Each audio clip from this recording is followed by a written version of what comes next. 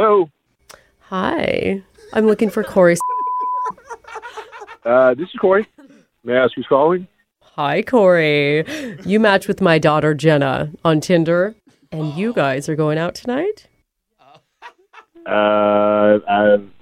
Yeah. This is Jenna's mom? Surprise. You got that right. Yes, I'm Jenna's mom.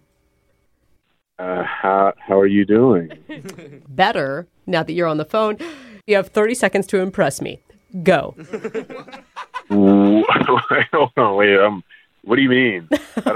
I'm just kidding. I'll give you 45. Go.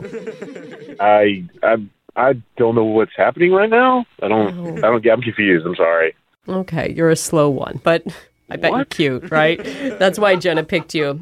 Okay. Anyway, I already explained I'm Jenna's mom, and I know you're taking her out tonight, but I just want to make sure that you're going to be more than just a hot slab of beef. I don't. That's me talking, not Jenna. Okay. So you're meeting her tonight at 8, right? Yeah. Well, you and I should do a little pre-funk Q&A a few hours before. What do you say? Does she know that you're calling me right now? Doesn't matter. But what does matter is your answer to this question. Do you like massage parlors?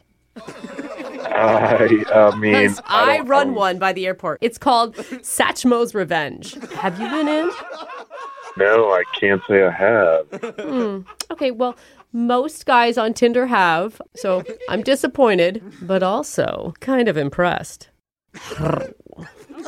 Yeah, sorry. Look, I don't mean to be rude, but I'm actually a little busy before 8. And it was nice to meet you, Mrs. Jenna's mom, but I really have to go now. I just have a few things I got to do before 8 o'clock tonight, so... Oh, I see. You're going to the drugstore to buy some prophylactics.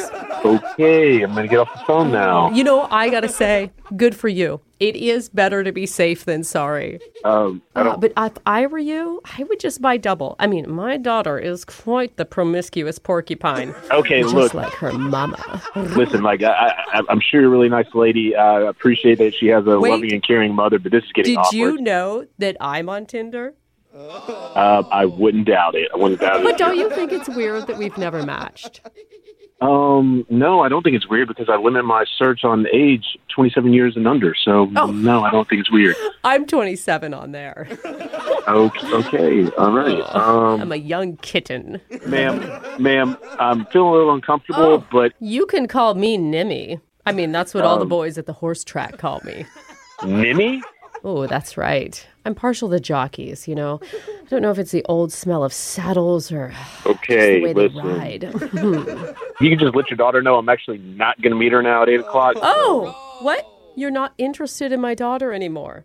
Not interested in you being so interested in me. Okay, could we set her up with your brother Shane then? Or, My brother? What is... I have an even better idea. What about a double date? What? You, me, Shane, and Jenna.